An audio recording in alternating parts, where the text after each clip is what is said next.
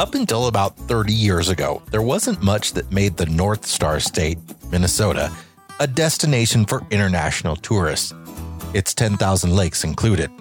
That all changed on August 11th, 1992, when 10,000 people all had their first day of work in Bloomington, a suburb of the Twin Cities, at what would become one of the most popular tourist destinations in America, second only to Times Square. I'm Jason Epperson, and this is the See America podcast. From coast to coast, we see America 1 mile at a time, discovering stops along the way that are eclectic, historic, ridiculous, breathtaking, inspiring, and humbling. This week, the Mall of America.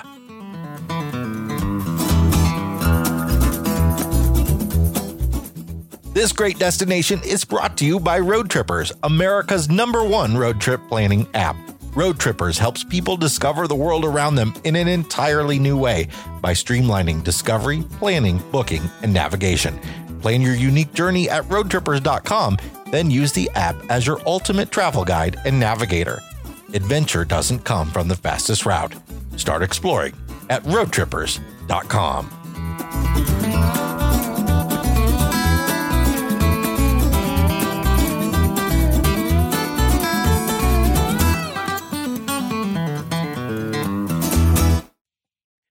The Mall of America was the nation's largest mall up until last year when its owners built a sister mall in New Jersey that's only slightly bigger. 42 million people pass through the Mall of America's doors every single year. That's more than the population of Canada.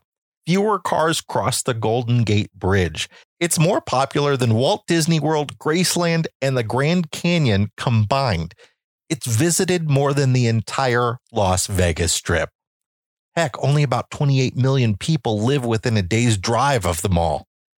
The Mall of America has 5.4 million square feet, more than half of which is retail space. There are more than 500 stores, though many are duplicated. For instance, there are 6 Caribou Coffees and 3 Starbucks. There's an aquarium, a movie theater, a wedding chapel, and an entire theme park inside. And to accommodate all of those people, 12,287 parking spaces. You may hate malls, but it's hard not to marvel at the Mall of America. With the history of this shopping mecca, here's Abigail Trabue.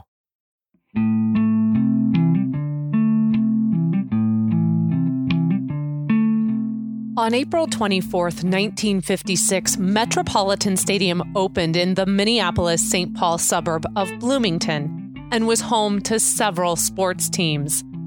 First came the Minneapolis Millers minor league baseball team, then the Minnesota Twins and the Minnesota Vikings, and the North American Soccer League's Minnesota Kicks.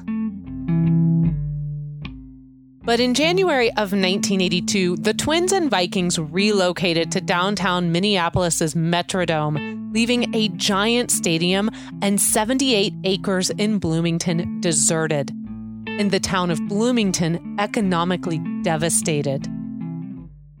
The site was only a mile and a half from the Minneapolis-St. Paul Airport, and it sat at the cross-section of Interstate 494 and Minnesota 77, an ideal location for a major development. Proposals included office complexes, condo towers, a new convention and visitor center, or a retail and entertainment complex. The Bloomington Port Authority purchased the property and decided to focus efforts on getting a retail and entertainment complex built. In 1986, the Ghermezian brothers, who had built what was the world's largest such facility in West Edmonton, Alberta, signed an agreement with the Port Authority to develop the United States' largest mall. Ground broke on June 14, 1989, and on August 11, 1992, Mall of America opened officially to the public.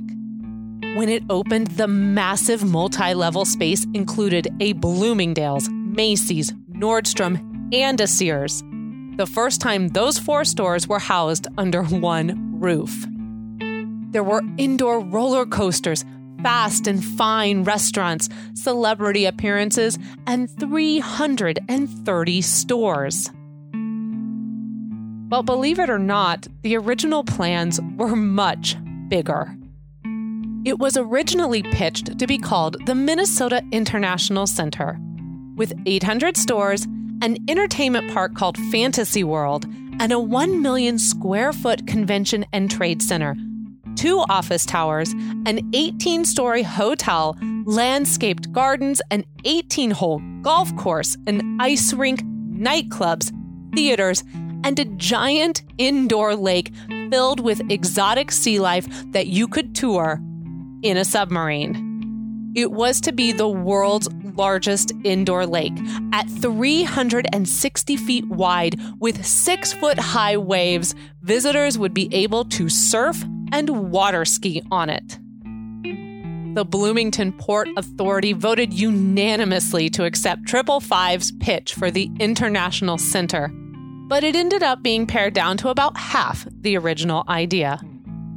A 2015 expansion of the mall included 150,000 square feet of retail space. Shopping is key to the mall's success, with the average visitor spending $160.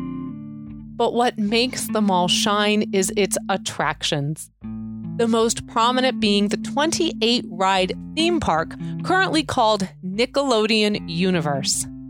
There's also the 70,000 square foot Sea Life Minnesota Aquarium. The Mall of America, at still less than 30 years old, is truly one of America's largest shrines to capitalism. But even with its massive halls and hints at its past, there's a bronze plaque that marks where Home Plate once stood, embedded in the floor in the northwest corner of Nickelodeon Universe.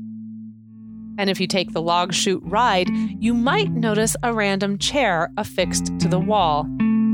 It shows the spot where the longest home run in the old Met Stadium was hit by Minnesota twin Harmon Killebrew, 520 feet from home plate.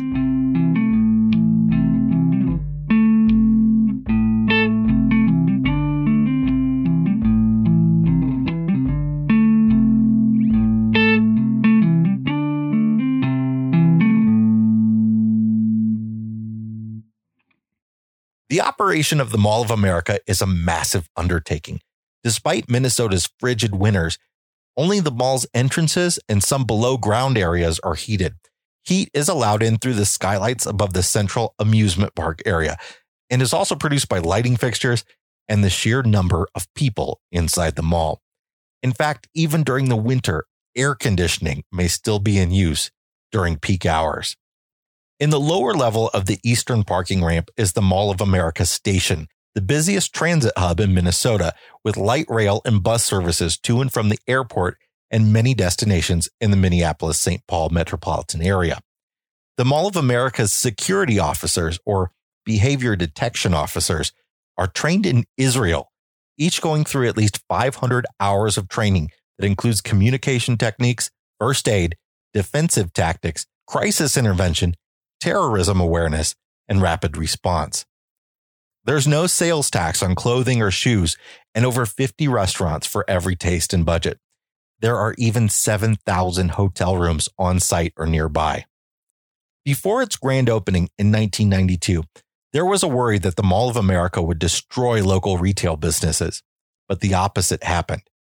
The people the mall brings in spend just as much of their money in the surrounding area. And even as malls across the country are struggling, the Mall of America is 95% leased and employs more than 12,000 workers.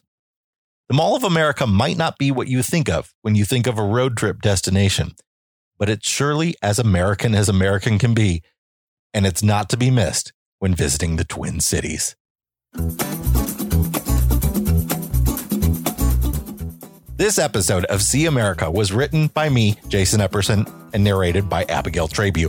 If you like the show, we'd love a 5-star review on Apple Podcast. We'd also like to invite you to follow the See America podcast on Instagram and Facebook, and join the See America Facebook group, where we chat about some of America's greatest road trip destinations. If you're a national park lover, we hope you'll also check out the America's National Parks podcast, or come listen to Abigail and me talk about our life on the road with our 3 boys on the RV Miles podcast. This great destination was brought to you by Road Trippers, America's #1 road trip planning app. Plan your unique journey at roadtrippers.com, then use the app as your ultimate travel guide and navigator. Adventure doesn't come from the fastest route. Start exploring at roadtrippers.com.